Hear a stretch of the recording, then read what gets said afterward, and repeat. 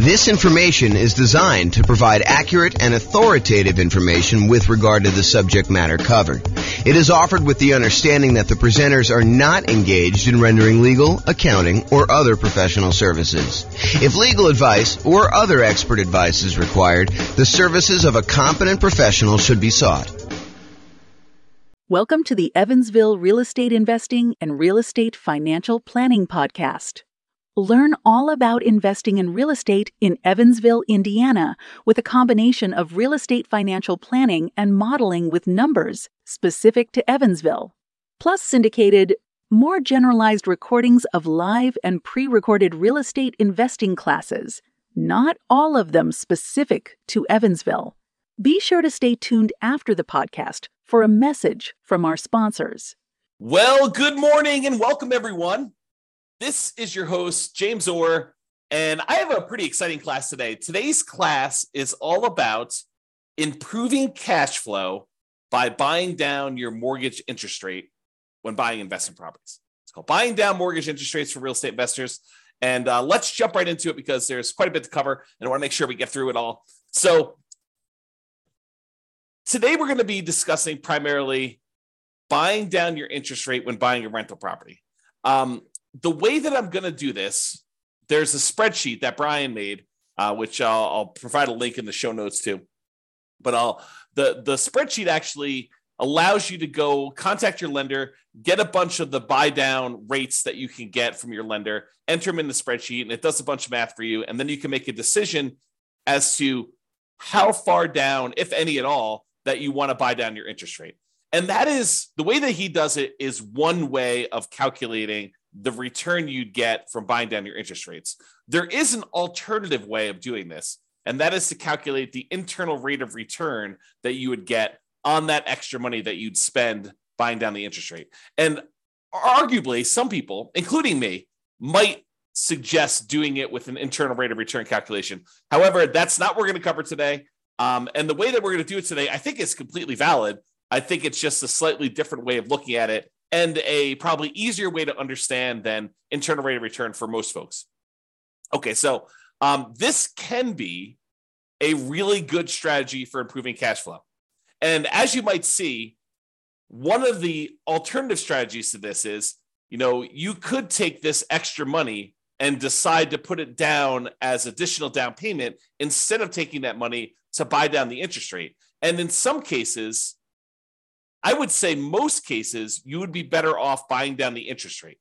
And we will look at that math. Now, there may be a time factor component to that, where if you're only going to hold the property for a year or two or three or whatever you're going to do there, it may be better for you to not buy down the interest rate. It may be better for you to put more down or to not put more down and just deal with whatever negative cash flow or slightly less than ideal cash flow you'd get by not putting more down or buying down the interest rate. But that's something for you to decide. Because if you remember, I'll kind of tie this back into when we talked about achieving financial independence.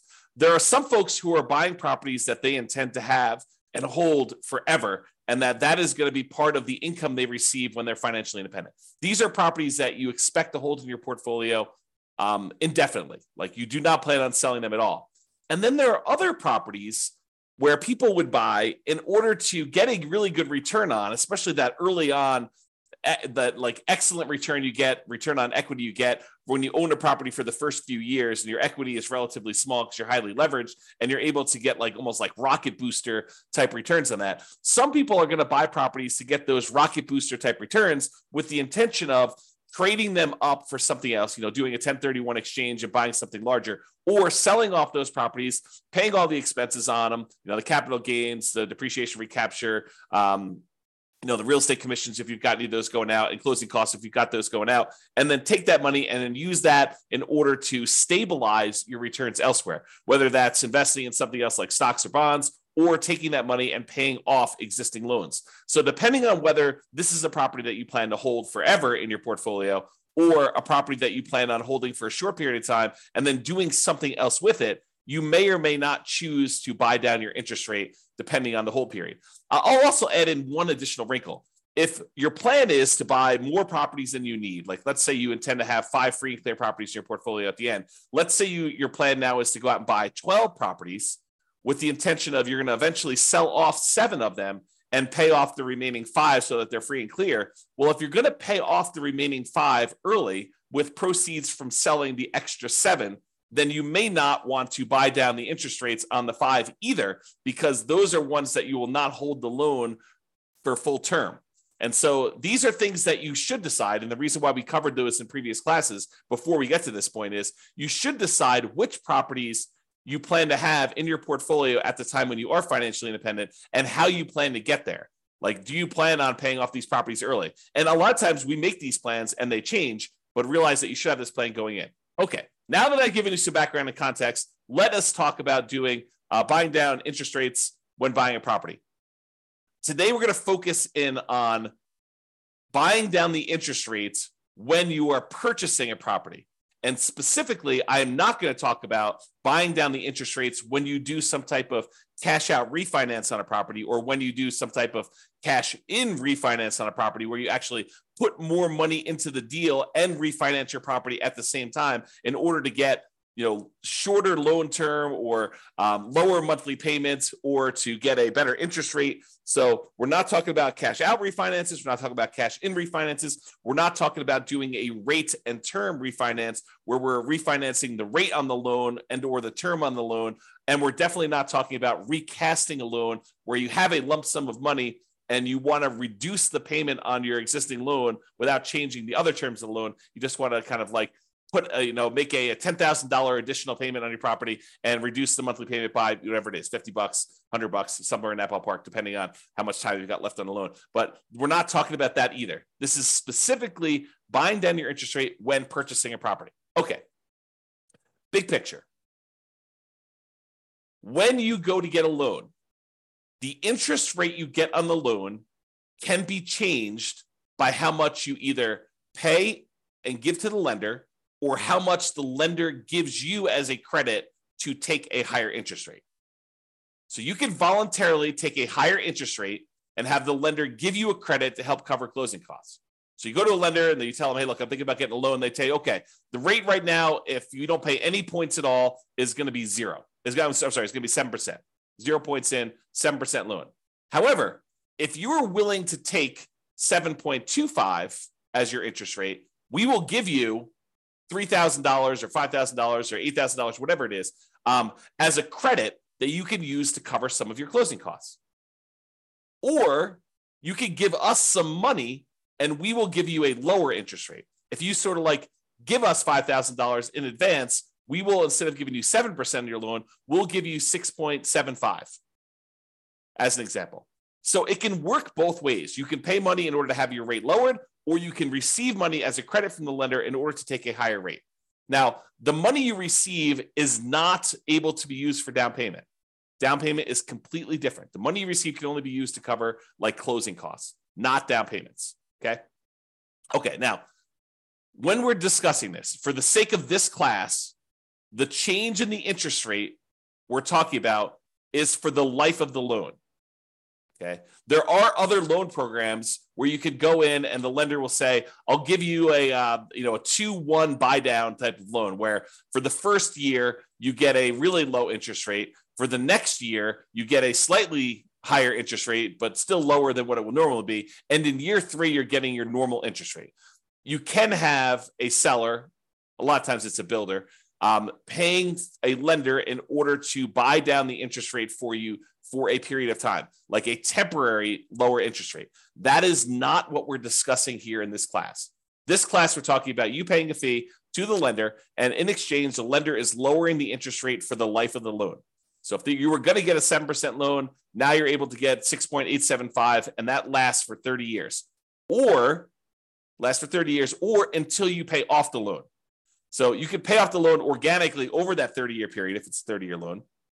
Or if you make extra payments on it, it could get paid off sooner. So that interest rate would only last until the loan is paid off, you making extra payments. Or if you go sell the property, then the loan gets paid off and you no longer have that interest rate. Or if you refinance the property and get a new loan on it, then you get rid of that interest rate. So realize when you're buying down these interest rates, you almost need to plan out what you're going to do with your property. You need to do some loan planning and say, I plan on having this loan for 5, 10, 15, 20, 30 years until it's paid off. So as one example, I have a loan on my owner occupant residence, and the loan is at 2.25%. It's a fixed rate 30-year loan. I am probably never paying that loan off. The loan is at such a low interest rate that I would rather have that money sitting in CDs or buy another free and clear rental property instead of paying off the loan on my owner occupant property. But it helps to know when you get a loan how long you're going to have that. Okay. Now, there are other things you could do where you get these short-term interest rates, which we talked about, like that lower payment for the first 2 years. Again, we are not discussing those. Okay. So I mentioned the word point. What is a point when you hear a lender say a point? Like you may hear them say, look, your interest rate is 7% with 1 point, or 6.5% with 1 point, or 6.5% with 2 points. A point is money that you pay to a lender upfront to get the mortgage interest rate. It is non-refundable. It is a fee that you pay to the lender in order to get an interest rate. And they can be positive where you pay the lender points, or they can be negative where the lender gives you a credit in order to do that. From the lender's perspective, it almost looks to them like money now instead of interest later. So they're like, look, you can pay me $5,000 now, and I will give you a lower interest rate so that I'll collect less interest over time in exchange for a little bit of money up front. Now, 1 point is 1% of the loan amount. So if you're buying like a $500,000 property and you're going to put 20% down as an example, that means you'd be putting $100,000 down on a $500,000 properties. So you'd get a $400,000 loan. Then 1 point of a $400,000 loan is $4,000. And to be absolutely clear, this is not part of your down payment. Any points you pay are in addition to the down payment you need in order to get the loan. They're in addition to other closing costs you might have for getting the loan. And the points you pay are not part of your monthly payments. It's not like if you pay points, then those count as part of your monthly payment. Okay. Points are separate things you pay to a lender upfront. They're non-refundable that affect your interest rate on the loan. Okay. That's what points are. So let's talk about what par rate is. The par rate on a mortgage is the mortgage interest rate you'd get if you paid exactly 0 points. You did not buy down the interest rate at all, and you did not receive a credit to accept a higher interest rate from the lender. The par rate is the interest rate you'd get if you didn't pay them any money and they didn't give you a credit to change the rate at all. Now, rarely does the par rate land on like one of these round interest rates. It's not like they're going to be the par rate is 6.00% or the par rate is 6.5 or the par rate is 7.00.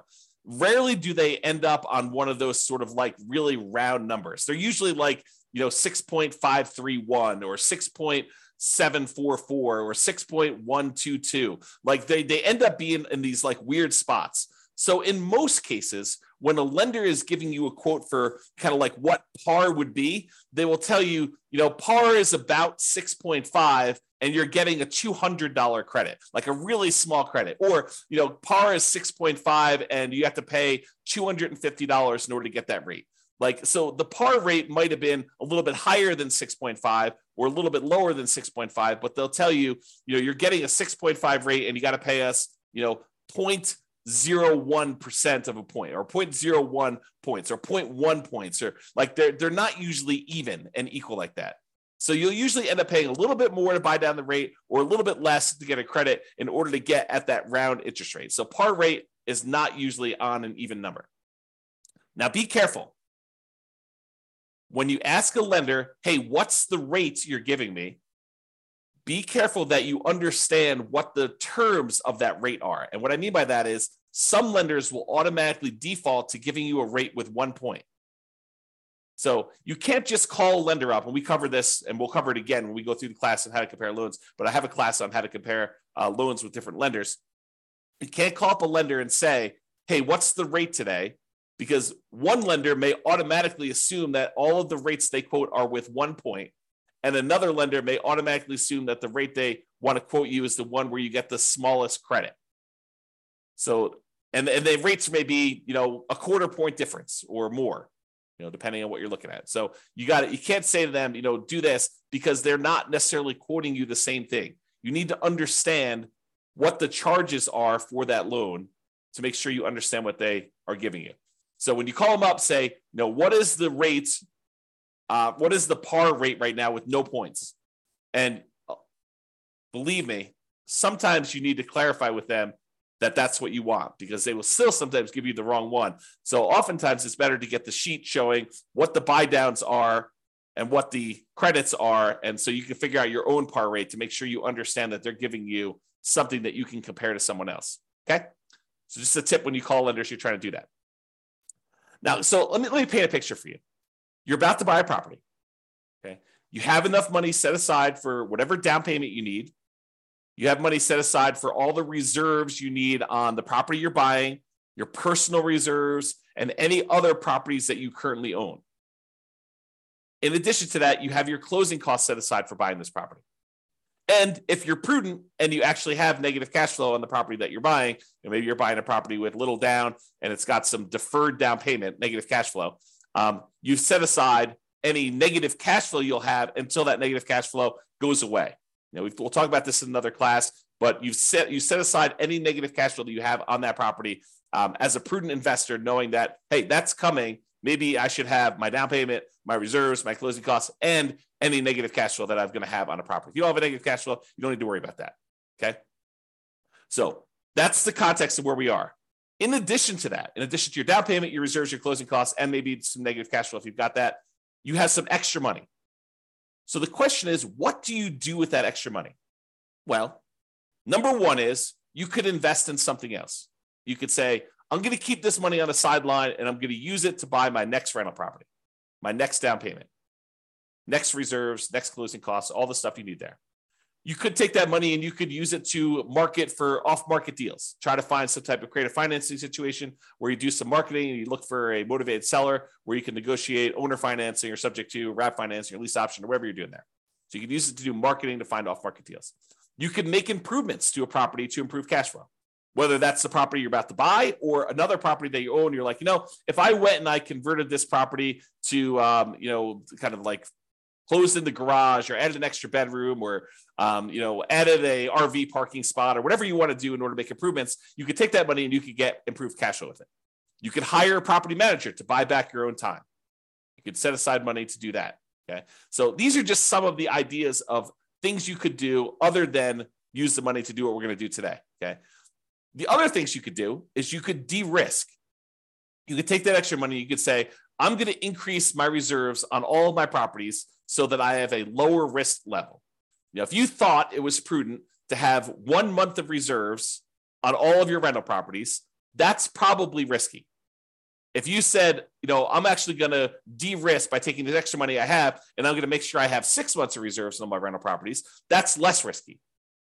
If you say, okay, look, I want to even de-risk even more. I want to have a year's worth of reserves on every single one of my rental properties and my own personal expenses. That would be a way for you to de-risk. It would reduce your overall risk by having more reserves. Another way to de-risk would be to buy more or better insurance. Be property insurance, could be umbrella insurance, could be additional liability insurance, could be maximizing your rates on your car insurance, whatever it is that you want to do to de-risk, that is one strategy you could do with that extra money. Another thing you could do with that extra money is you could put more down. By putting more down, it means that you end up borrowing less, which reduces the payments that you have on the property and therefore would improve cash flow. So by putting more money down, you borrow less money on the property, reduces the payment and improves cash flow. It may also get rid of PMI. If you went from putting 15% down to buy an investment property to putting 20% down, you would also eliminate PMI. So you'd borrow less because you're going from 15% to 20% down. So you're borrowing, instead of 85%, you're borrowing 80% now. So that would reduce your payment. But in addition to that, you'd get rid of PMI, which would further reduce your expenses on the property, which would also improve cash flow.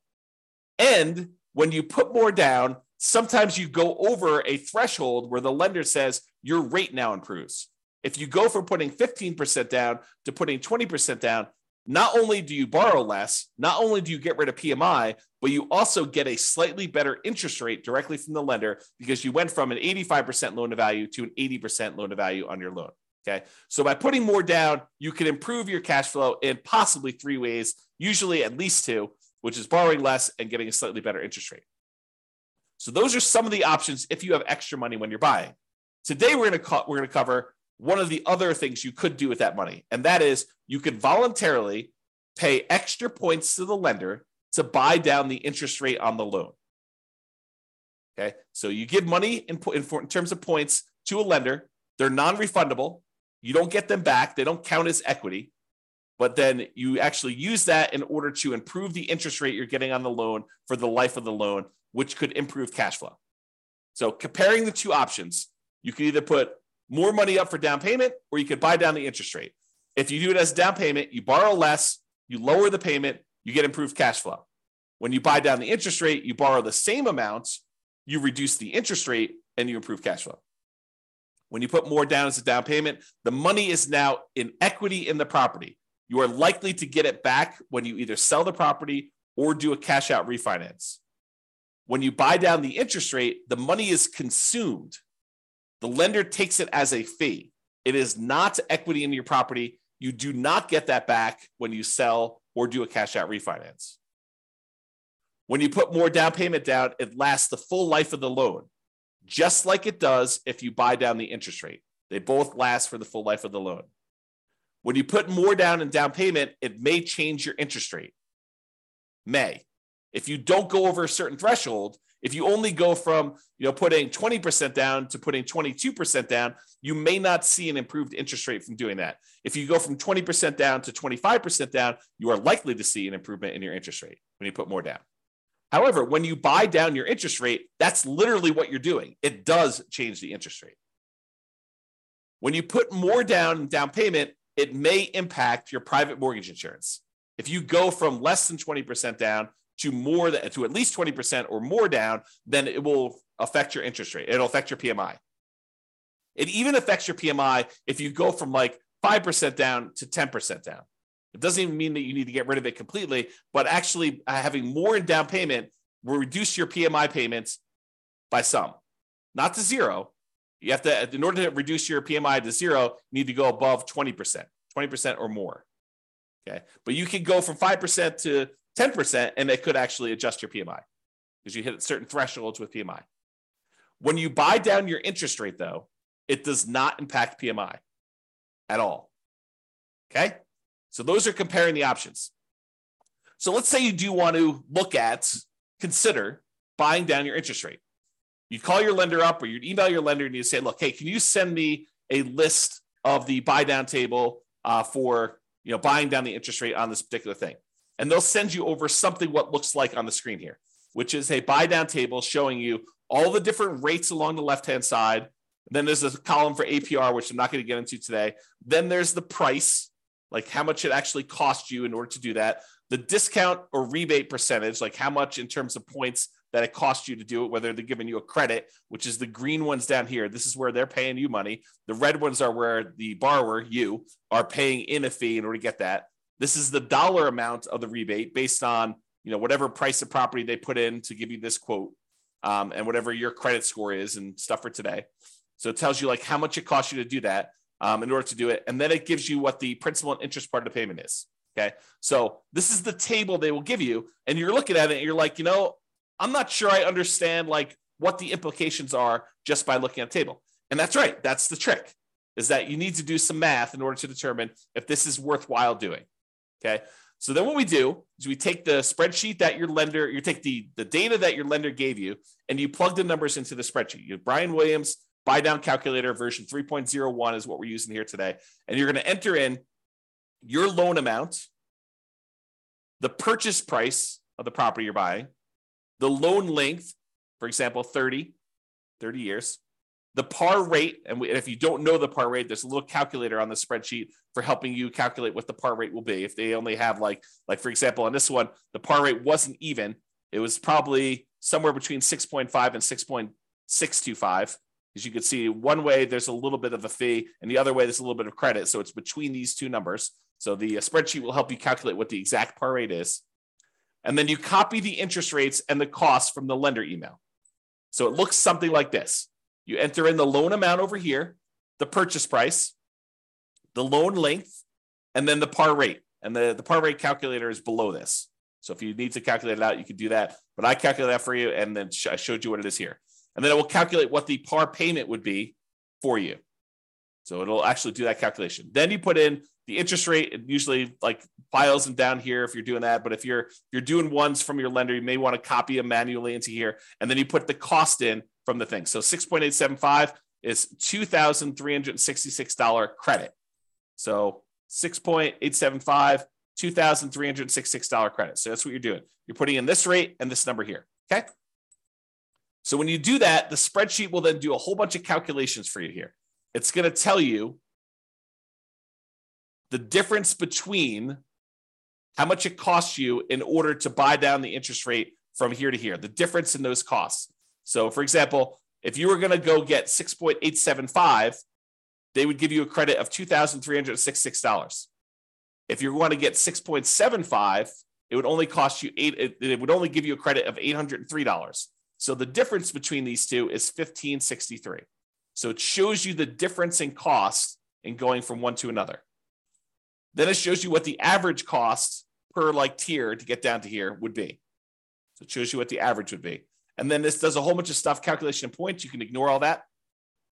And then the payment if you bought it down. So this tells you what your new monthly payment would be.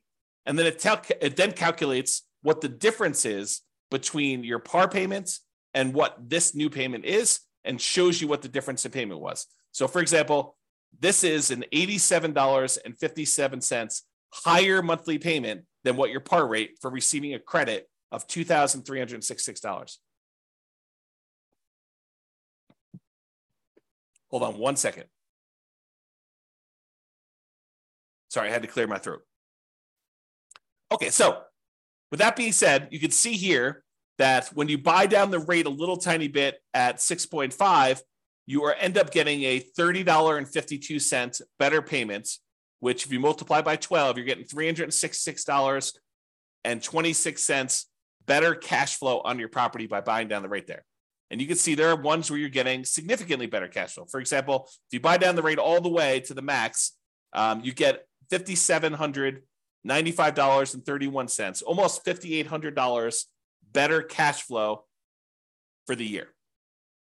Almost $500 a month better cash flow by buying down the rate.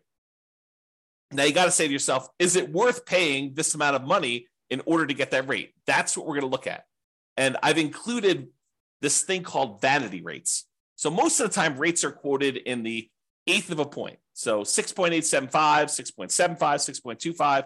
But sometimes a lender will give you a quote for a rate of, 5.99 or, 5.49 or something like that, where it's a number that is sort of like not one of the normal eighth of a point type deals. And so they'll include those in your list, but a lot of times vanity rates don't make a lot of sense. So I'll show you what they look like here, but I've included them in this chart. I will remove them later as we show you. Okay, continuing on. So this shows you what the difference in cost was when buying down your interest rate. And what I want to point out to you is that the amount it costs to buy down your interest rate 1/8 of a point is not the same. And it's not linear. It doesn't automatically increase as you go up.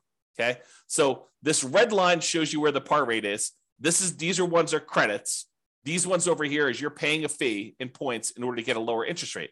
But in order to change your interest rate, from it's got the vanity rates in there. So let me go remove the vanity rates here, but it shows you the difference. So for example, right here, in order to go from 6.25 to 6.15, it costs you a difference of $1,662 or $1,078. It's cheaper to go to this one than it was to go to this one. That's what we're showing you here. Okay. So I've got some vanity rates in here. I've got like 6.49 and 5.99. I'm going to go and remove those. I'm showing you where they are, and I'm going to show you that I'm now remove those in the charts. Here's where they were in red Now that I've eliminated those, now we've got only showing ones where we have the eighth of a point difference. So you could see it a little clearer by removing those extra vanity rates. Okay. So when you go from 6.5 to 6.375, it costs you about, I don't know, whatever that is, $200, $210 more to do that. When you go from 6.375 to 6.25, it costs you another $200 more. But to go from 6.25 to 6.125, it's like $600 less. And there are these inefficiencies in the market for buying down your rates. And part of what you're looking at is taking advantage of these inefficiencies. They will sometimes tell you, look, we would prefer you to buy down here, but we'd prefer you don't buy down past this certain level. Like as one example, if you wanted to go from 5.125 to 5.5, I'm sorry, from 5.125 to 5 even, the difference in buy down for these is significant. It's like $1,400 more.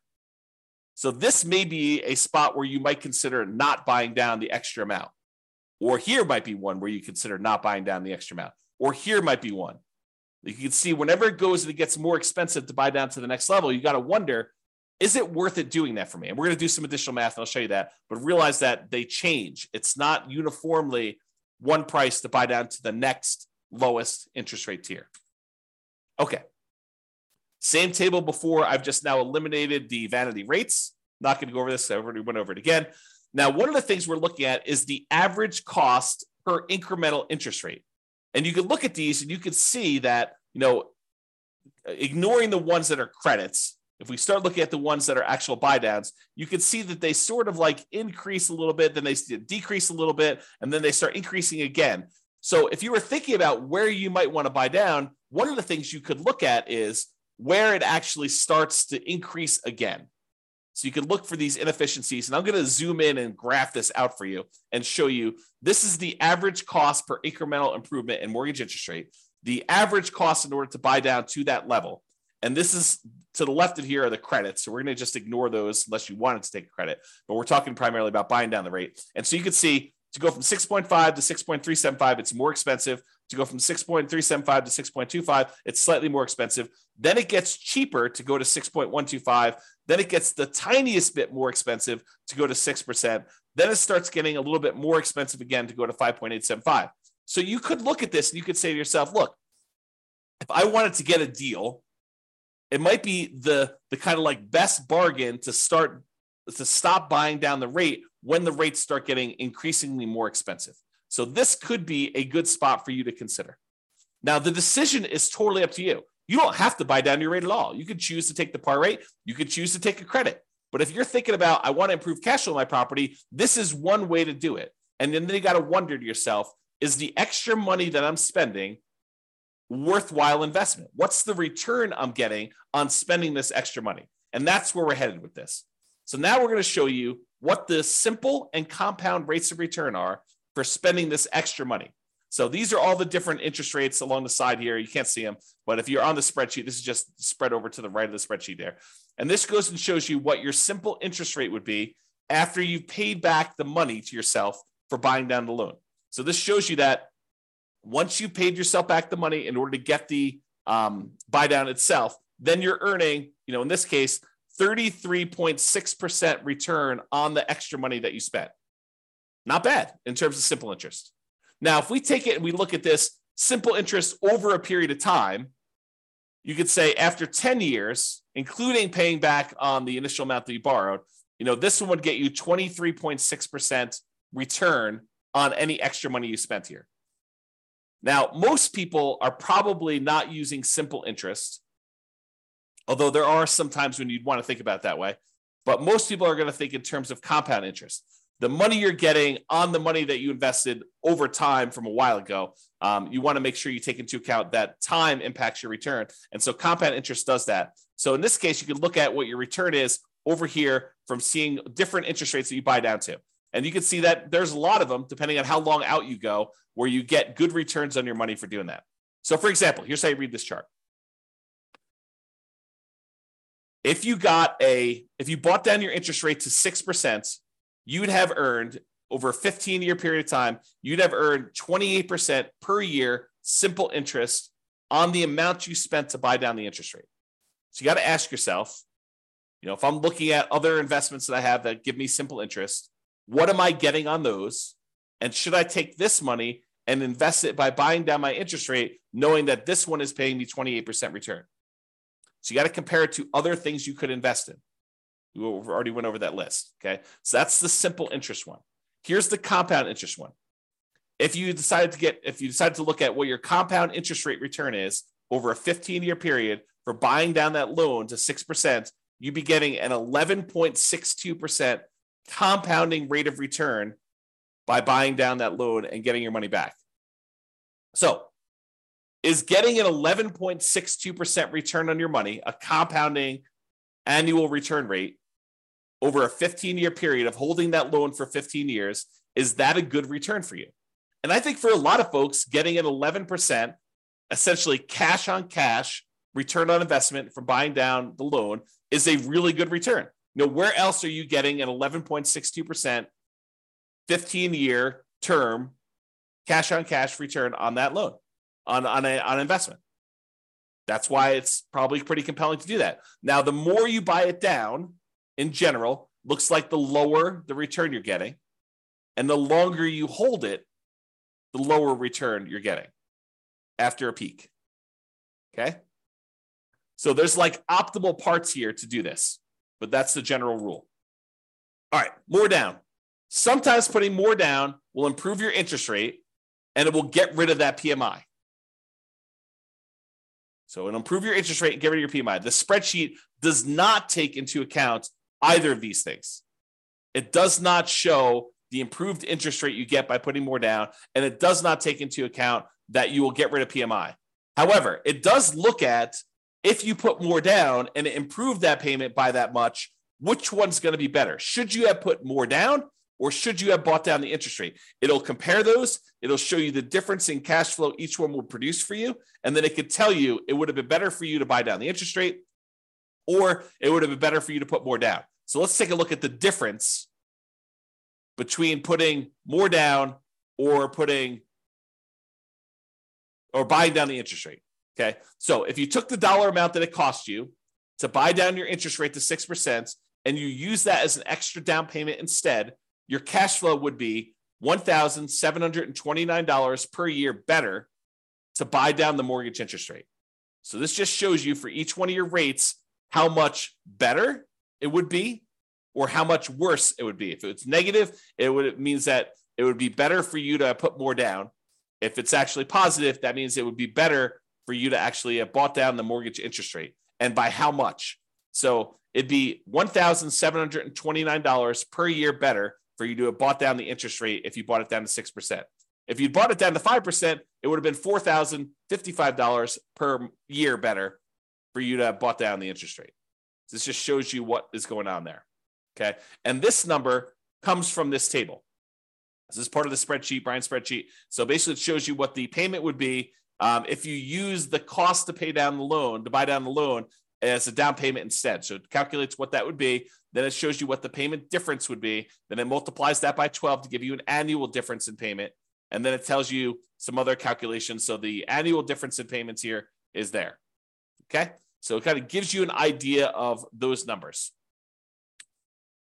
All right. Hold duration. In general, the longer you hold the property, the better off buying down your interest rate will be. You can't expect to spend money and then a year later pay off that loan and expect it to be profitable for you. You're going to end up, it's going to be ugly for you because you're going to spend all this extra money to buy down the rate, which you only got a benefit for a year. But if you get that benefit for 5 years or 10 years or 15 years or 20 years or 30 years, it tends to be better if you do it that way. And so this table, part of Brian's spreadsheet, shows you how much better it would be by how long you hold it. Now, I need to talk to you about what's going on in this table because it's not just cash flow anymore. Up to this point, we've been primarily talking about how buying down your interest rate or putting more down have improved the cash flow on your property. Because when you buy down the interest rate, it actually improves how much your monthly payment is, which means your cash flow improves by that amount. Or when you put more down, it improves cash flow because you're borrowing less. although in some cases it improves your interest rate too and gets rid of PMI. Although in this case, we're only looking at the difference between borrowing less as to how it improves cash flow. So it does do that. However, when you buy down your interest rate, something else changes as well. If you remember the 4 areas of return you have when you buy rental properties, there's appreciation. The property tends to go up in value over time. It doesn't matter how much you put down as to how much the property goes up or down in value. If you put 100% down, the property can still go up or down in value the same amount. If you put nothing down and you borrow 100%, doesn't matter, the property can go up in value that. Now, your return on how much you invested changes, but the dollar amount you're getting from appreciation stays the same. If the property goes up 3%, it doesn't matter if you put nothing down or you put everything down. The same thing holds true for your tax benefits. It doesn't matter if you put 100% down or nothing down, you still get the same depreciation benefit, tax benefits of owning that rental property. However, how much you put down is impacted by, or how much you put down impacts cash flow. The more you put down, the better your cash flow tends to be. If you buy down your rate, the better your cash flow tends to be. Okay. But it also affects something else that most people don't think of, and that is how quickly and how much you pay off on the loan, the debt amount each month. And I'll give you a really simple example of this. If you're buying a $500,000 property and you're getting a $400,000 loan, the $400,000 has to be paid off over 30 years. So you got to pay off $400,000 over a 30-year time period. So a certain amount of that has to be paid off each month in order for you to pay it off by the time it's 30 years later. But if you only borrow $50,000, then the amount of money you have to pay off is only $50,000 over that same 30-year period. So the amount you actually pay off is significantly lower when you borrow less. However, something else people don't realize is when you change your interest rate, it also changes how much you pay off at what point in the loan. The lower the interest rate, the more you're paying off on the loan earlier. The lower your interest rate, the more you pay off earlier with each monthly payment. So the amount of equity you gain in your property also changes based on what your interest rate is. So when you buy down your mortgage interest rate, it also changes how much equity you grow in the property and when. What this chart takes into account is both your cash flow difference and the equity difference you get between buying down the interest rate or putting extra down payment down, because when you borrow less, the down payment impacts your equity as well. So it does take into account both of those changes, and it shows you what the difference was. So in this case, if you look at whatever it was here, I think this is probably around, 1, 2, 3, 4, 5. I think this was buying around to 6% or so. So right here, I'm assuming this is the buy down 6%. It shows it on the full table, but I can't see it. It shows you that after 15 years, you'd be $18,331 better if you bought down the interest rate than putting that money down as additional down payment. So this shows you both the cash flow improvement and the equity improvement you'd have by doing that based on hold duration. Okay.